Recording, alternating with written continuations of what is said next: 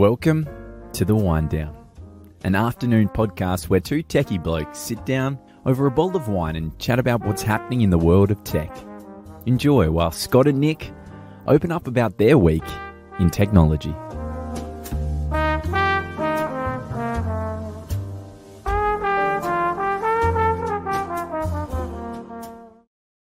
Well, ladies and gentlemen, good afternoon and welcome back to The Wind Down. With me I have... Scott. Hello, Scott. How are you? Good, thank you, Nick. How are you? I'm very well indeed. So the first question we ask in The Wind Downs, where are we? What are we drinking? So, strangely enough, we're where we were last week, which in a lockdown is not so bad because it's your house. In reality, if it was in a bar, that would actually be a bad sign because we wouldn't have left. Yes. But certainly not the case. So yes, we're still in lockdown. Well, let's do the what are we drinking? What are you drinking today, Scott? I've actually I dug up a bottle of Distinction Point. Now, this is, amongst other things, this is a very heavy bottle. I don't know. So they've actually gone way out on that. It's a solid bottle and really adds to the weight, you can tell. This is, but it's a Barossa Shiraz, 2015 Barossa Shiraz. And this is in New French Oak. So it's actually quite a nice one. Actually, interestingly enough, they say 100% new. So I'm not sure what the other alternatives are, but But don't they reuse barrels? And they do. You can get they do. So the and taste from them. Yeah. In fact, it used to be that everything was in new oak when they were making barrels, because the actual this is actually going back like a long time when they were making wine, because it kept the coopers who made the barrels busy. And of course, if you reuse the barrels, they didn't need to make any more. So I think either the unions or the Industrial Revolution part was involved, and they say, well, no, you're only allowed to use the barrel once, which is why there's so many barrels. So built-in obsolescence started even then. Yes, not just with the battery on my smartphone. Well, today I've got something a little different. I'm drinking a George Wyndham Bin 555 Shiraz from 2016. They do all right, actually, you know. Yeah, what's the 2016 like? It's yummy. It's red and it's drinkable and it's wine. It's very nice indeed. You've achieved the goal then. I have. So, wind down today. The topic we're going to talk about today is kind of funky because we were arguing about it a little bit before. But it's really about how do I access my systems and my data remotely? What are the various options open to me? How can I do that? How can I get my users effective remotely, i.e. not sitting next to a server, and how do I do that in a secure way, and what are the various options? So I thought we'd chat around that, if that kind of makes sense. It does, actually, because it's changed a lot, actually, and maybe not in the way people think. Yeah, no, you're dead right. Yeah, it's had a bit of a whole generational shift or a paradigm shift as well, which is it's interesting. So we can go through a bit of a journey with that. Yeah, I think we should. Well, let's start at the beginning like we normally do and go back in time to when computer systems were run in the office, so the world of on-premises. Right? So when I started in IT back in the early 90s, we had servers and devices in a computer room in our office, and you had to be in the office to access those. You did, that's true. And taking work home meant taking the printouts home and scribbling on them and then bringing them back the next day and entering all the little things you'd circled in red pen. And well, one of the senior partners had one of those luggable laptops with the orange phosphor screen running SuperCalc, and so you used to be able to take very, very early spreadsheets home in DOS. Well, it was interesting because I was one of the first users of one of those. There was an IBM P70, I think it was. And basically, it was a briefcase. It actually had a handle. It was quite heavy. It was 7 or 8 kilos or something like that. But it was a computer in a case, and you were able to take it home. And you'd use it at desk, and a bit like you'd use a laptop now, except it's quite a luggable thing. And you'd take it with you where you went. Yeah. So but you'd have to plug it into the power, and there you were. PS2 P70. I've actually got a picture of it. Would you believe? So let's see if I can actually get that picture to appear here. So I'm just going to save it there. I'm going to go to brand. Well, I know around that time, Compaq had one as well. But because I was actually at IBM at the time, so this was a an IBM machine we used, and Yeah. it went with me everywhere. Used to travel a bit, and it would be on planes, it would be in the hotel, it would be out at client sites, and So there we go, up the top of the screen. yeah, the floppy drive popped out. It was great, orange screen and everything, little clackety clack clack clack keyboard. Yeah, there we go. So that's the old IBM P70. There we are. Yes. Good use of streaming. So, okay, so we had all that world where, we had to be in the office. And then we started to get things like lease lines. And I remember working for British Gas Properties just after I got to the UK. And we wrote an app that ran over ISDN. Oh, And so suddenly your apps are bursting out from just in the office to remote offices as well.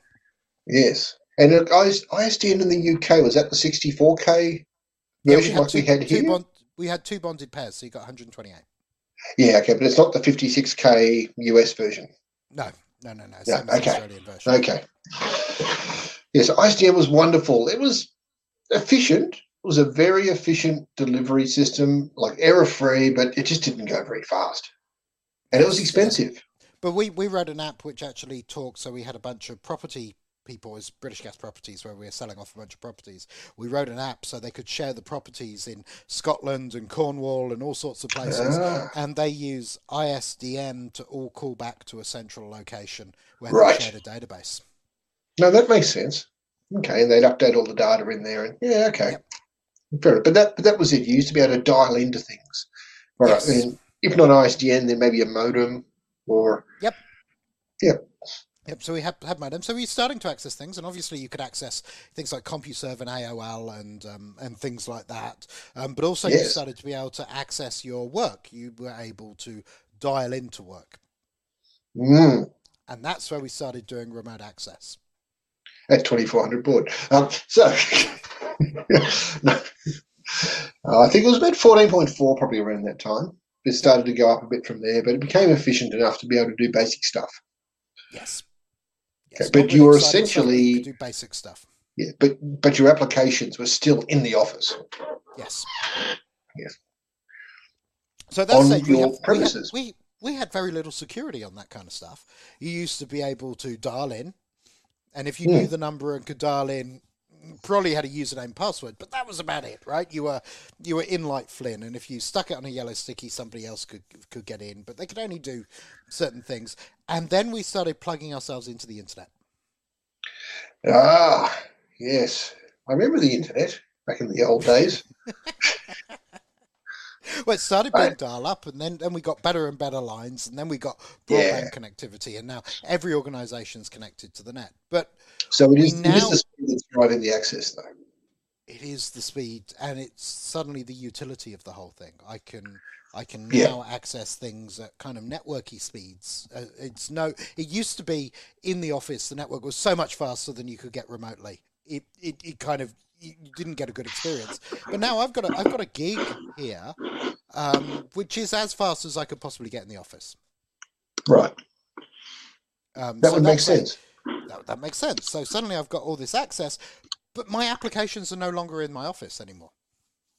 No, they're all over the place. In fact, you don't know where half them are. You don't. Well, nobody knows where Xero or Office 365 is, right? That's right. It's in the magic cloud. You hope it's in Australia, or you hope your data compliance policies are being adhered to. Oh, my data compliance policy says put it wherever you want. I don't really mind. But yes, there are some people who want their data to be in Australia. And we're not going to have the data sovereignty argument. We'll have that another day. But certainly, that's a discussion, though. Yes. So what are the different ways we can access apps? And we talked about Office 365 and we talked about Xero. But Office 365 has a host of different ways you can access it. So one of the ways is just on the web, using a web page. Yes. Same as Xero, right? One of the other ways is using applications like Outlook and Word and the OneDrive client. And so you kind of integrate with those services. But there's other ways to access applications. Whatever happened to remote desktop? Well, just before we go to remote desktop, I'll tell you what. For a number of years there, I used G Suite on Google. Yeah, that's what we were using at the time. And I tell you what, they are all browser-based apps. Everything is in a browser. Now, having said that, it was never as powerful or as strong as the full desktop app. Yep. You can always do some more things in the equivalent sort of, the Excel or Word or whatever. There was always more powerful commands in there. But it was pretty functional. And I think over time, and we're seeing this even from the Microsoft side now, if you look at the browser versions of the Office apps, they're actually getting pretty complete. And all you need, in theory, if anywhere in the world, is open up a browser and bang, there you are. Yeah, well, with some of the remote desktop apps that you can open up a browser and get a remote session, but we won't go as far. That's actually true too. Those apps are getting stronger and stronger, but nothing's stopping you. And I use tools on my laptop that you have to run on a computer, right? I use Visual Studio. Saying that, there's Visual Studio Code Spaces, and you can do that online. Yeah. But things like, there's lots of things I do that I like to use a machine for. But there are a lot of legacy corporate applications that you may want to migrate into the cloud or not, but you still need to be able to directly run them on a computer. You do. It's not like a hosted app. Then you're going to need network connectivity into somewhere where that app works, because they normally don't work on a zero trust basis. They, once you've got in, you're talking to databases and things. That's where VPNs come in. Yes, the famous VPN. So VPN's been around for a long time. Talk to me about VPNs, because obviously I understand corporate VPNs. I've used them for years. Some of our listeners won't. But there's also things like the ones that are being advertised at the moment, where you can buy this commercial VPN product and you can pop up in America and watch American Netflix. So what's the difference between NordVPN and a commercial VPN? How do they work? Okay, so let's start off with VPN, Virtual Private Network. Basically, what it does is it creates, think about a pipe or a tunnel from your machine into your destination network. So it makes it look like you are on the target network. So if I created a VPN connection across the internet into, for example, a client network or our office network, it would appear as if I'm on that network and can therefore directly access applications there. Now, all the traffic that flows back and forth is secured. There's a number of different protocols for that. And I can get things done, keeping in mind that, of course, I'm limited to the speed of my connection. So if I have a really heavy application that may need a client runs on my laptop and I try to access a big database and suck lots of data back and forth, that may not work very well. But for the most part, things will work. Okay. But I think the target network sees you as being on its network. It doesn't see you as being remote, right? It thinks you're... Well, it treats you as being on the network. You can, in your firewalls or in your VPN hardware, work on that. I understand these connections are remote and put some security policies around them accordingly. And, you've got to have the right user ID password, encryption keys, or whatever it is to be able to correctly access the network. But that is essentially what you're doing. You are remotely accessing your physical network somewhere else. But I can also... It used to be very, very popular. I can VPN into a cloud network as well. So I can do... You can, because that's a network that's somewhere else. Yes. Yes, it is. So they did used to be incredibly popular. That's how most people access their business resources, right? Well, that was the solution for like the last 20-odd years, as in the way to do things. But in reality, what are you doing? You're connecting into another network purely so you can access something that exists in that network. Well, if the thing that exists in that network, like an old corporate application, has been modernized and moved to the cloud, and you don't really need to sit on the same network as the application, you can just talk to the cloud directly. You don't need a VPN. Because we've got all these new protocols, right? Because I think, and people go, oh, is the cloud secure? Well, I don't know if you've ever used internet banking. In a way, that's running in a cloud.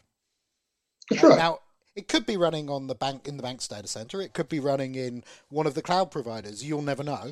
Well, you can kind of find out, but you kind of don't know, and you really don't care, right? The bank's providing that. They don't really care what kind of rubbish machine you're running on, because of the protocols they use. The bank's secure, and you're secure. Yeah, and this sort of leads into the concept of zero trust. We won't go there today, but the idea is, if it used to be when you had the corporate network and you VPN'd in, you must do it from a corporate laptop because we can still control that, we can run the right antivirus, we can lock other tools from running and all that sort of thing. But these days people don't really care. All of a sudden we had this coronavirus thing kick off. All these people went home and used their home computers to access the corporate data, And a lot of that stuff went out the window because nobody was set up for it.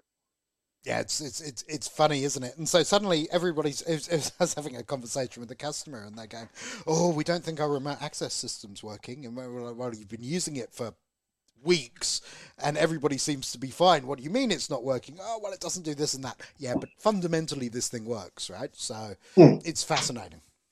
And look, the thing is, when the work from home edicts first came out, what we saw was a mass influx of laptop orders. Yep.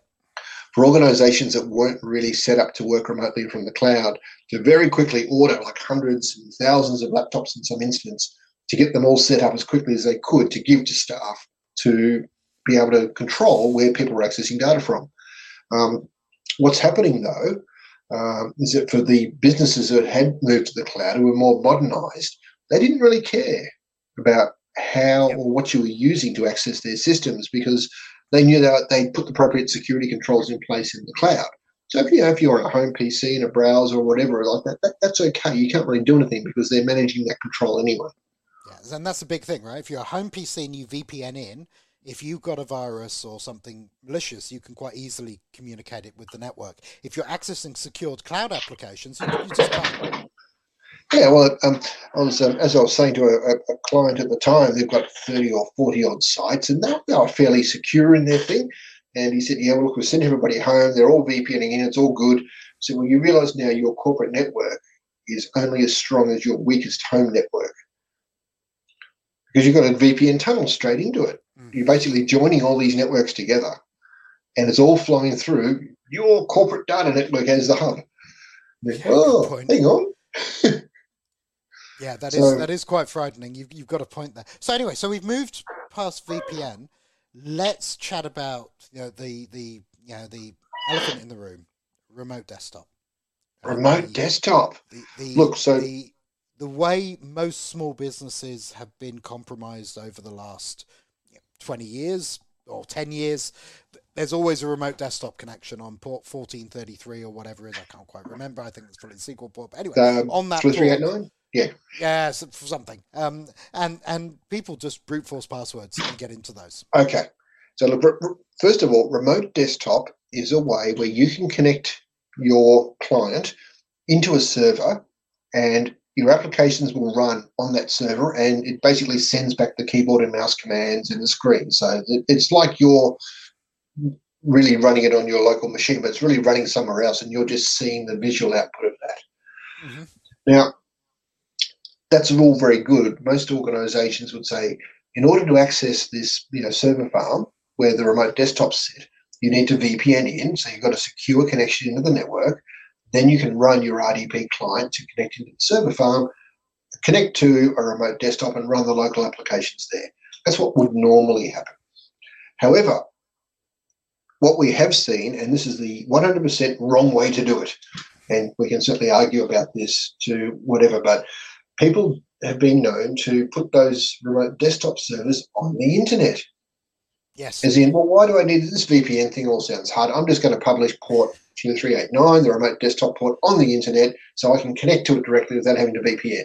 Because the protocol itself is encrypted and secured, and that's all right. But that's not the issue.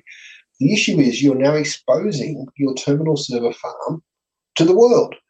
Yep. And there's quite a lot of systems out there in hackerland that will quite happily go through and look at all the IP addresses that exist in the world. And yes, we'll say, well, hang on, there's a lot of those. I said, yeah, computers are fast these days. You can go and quickly run up like 5,000 of them to go and do searches.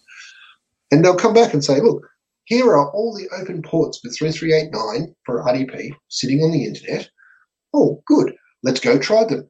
What's the default password, default account? Administrator. Can I log in with administrator? Yeah. What's the default password? Well, try password, try administrator, try this, try. And let's go and try 100 things. And if you haven't got your security controls in place, such as disable the account after 3 or 5 attempts, such as put a block in for 20-minute wait after whatever, then people are just going to brute force in and wait. And it doesn't have to be administrator. They'll go and search the dark web for people's names and whatever else and user IDs and just say, oh, look, here's ABC company. I found all their addresses on the internet. I've now found that they're publishing an RDP port, a remote desktop port on the internet. I'm going to go there and try all these user IDs. And for until I get a everyone, hit. just try the most common 5,000 passwords. Bang, bang, bang, bang, bang, bang, bang. Eventually you get in and you've got access to corporate data. Just like that. You can then upload it all and do whatever you like with it. It's actually Email it to quite yourself. simple. It's depressing too. So we're going to make sure that sort of stuff is always locked down and treated properly. Firewalls are in place, controls are in place. It's not that often these days, but a lot of the bigger hacks that you hear about, it all comes down to we'd secured 99% of our network really well, like with security guards and locks and systems and firewall, no one would get in.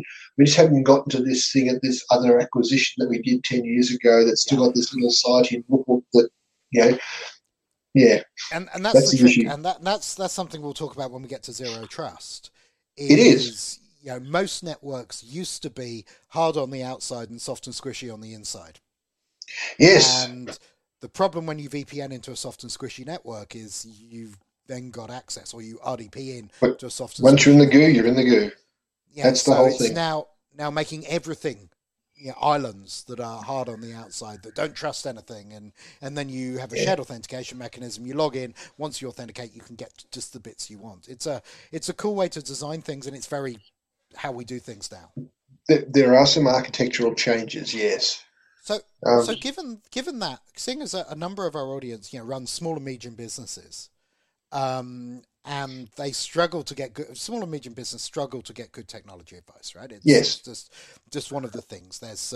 There's with the small and medium business, there's small and medium IT players, and small and medium IT players can be anything from people who've done awesome work in enterprise, who've come into SMB IT, and people who've grown up in SMB IT because their mates did it and they thought it was a good idea, and may not be totally across the latest and greatest thinking and technology. How do people get a handle on how do I do this? Am I secure? What's going to get me? How do people access? I suppose there's some things you can look out for, like VPNs and RDP and those sorts of things. Yeah. Look, as a starting point, I guess the question you don't ask is, am I secure? Because the answer is always no. Yes. And it doesn't matter how much work you've done, there'll be a way to get around it. So you can't look at, am I secure? What you can do is say, have I put appropriate security controls in place to address the key risks that are affecting my business? Yep. And sometimes you don't know what those risks are. And this, when we talk about like your IT and support and, in projects and locking stuff down, that's the technical element to it. But before all of that, there's another IT part that sits at the business layer that looks at what are the risks to the business? What exactly is it we're trying to protect?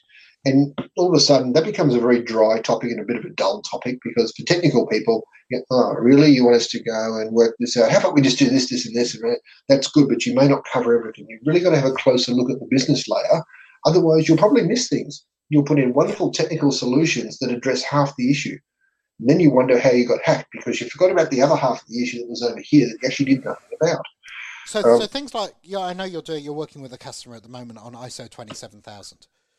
Yes, and that's certainly a big chunk of work to do. It is a big chunk of work, but it helps you cover a lot of those aspects, doesn't it? It's a process. I would say that the average SMB client would be completely overwhelmed by a proper ISO 27001 implementation. That would probably be overkill for them. In the US, they actually started doing this concept NIST, so the National Institute of Standards and Technology, yes, they put out their version of sort of ISO that was about 80% of what ISO is. Just it's a bit more technical, which is good, and there's tools around to help with that. Even that's a lot of work. But in some states in the US, you need to show that you are actually NIST certified. Now, you self-certify. You don't need to get a third party in, but you need to show that you've gone through the exercise, you've ticked the boxes, you've put appropriate controls in place. Okay, a control didn't work and you got broken into. That's okay, but you've actually previously done something to at least stop that particular control from happening. You are, as a director, you have fiduciary responsibilities to run a company. Absolutely. This is just extending it out to the technology you use, which kind of makes sense. It is, and if you look at what's happening, and this isn't just Australia, but I'll mention Australia specifically, the director responsibilities are actually getting very close into cybersecurity. they're getting into, have you put the appropriate controls in place? And do you have policies, and have you actually enacted on those policies? Not just I wrote something down, therefore something must exist. But have you actually put things in place to address your policies to protect yourself against the controls that are there? And this is where it starts to become interesting, because previously this wasn't really a key sort of focus at the director level. And to some degree, the directors on the boards didn't really even get this at all. Yeah. Then there's starting the awareness is coming through, and we've actually gone past that now to the point where we're now going to start holding you liable. If you cannot show that you have done something, and by done something, I don't mean, oh, we got a third party and they did some stuff and told us they did some stuff, therefore it must be good. No. Have you actually understood what has to be done? Have you got the third party to do it? And have you verified that what they did meets your controls? Yep. That's where it's getting to. Yeah, no. There will be a few years of that sort of thing, but this is real stuff.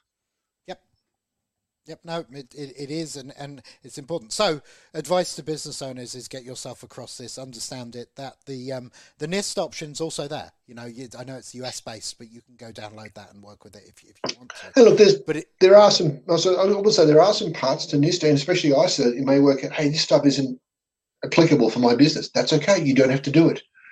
There is a thing called like a statement of applicability, where you actually work through what is applicable and what isn't. But even if you just got half of the things in place, you're a lot better off than having nothing. Yeah, and I would say, and go, well, I'm a simple business, but you don't necessarily have simple technologies. There are no more simple businesses. No, good point. Cool. That was a fascinating chat, Scott. We're kind of up on time, unfortunately, but look at that. That was super, and that was awesome. I enjoyed that. Now, certainly, if you're listening along or you're even watching live, thank you so much. Do subscribe, give us a like on YouTube, hit the little bell icon so you get notified when we do new videos. This is available both in video streaming, but also as a podcast, and you can listen to it on all your favorite podcast places, including audible.com. So thank you for listening and watching, and please leave us a comment if you want us to discuss something. We're more than happy for topics to discuss. So throw something in. We can get some visitors in. We can have some other people come and hang out with us and drink some wine and talk about some technology stuff. Excellent. Cool. Thank you, Nick. Left for me to say thank you, Scott, for being here once again. Sure. And thank you, everyone. Thank you, all of you. Have a fantastic day. Bye-bye. Bye.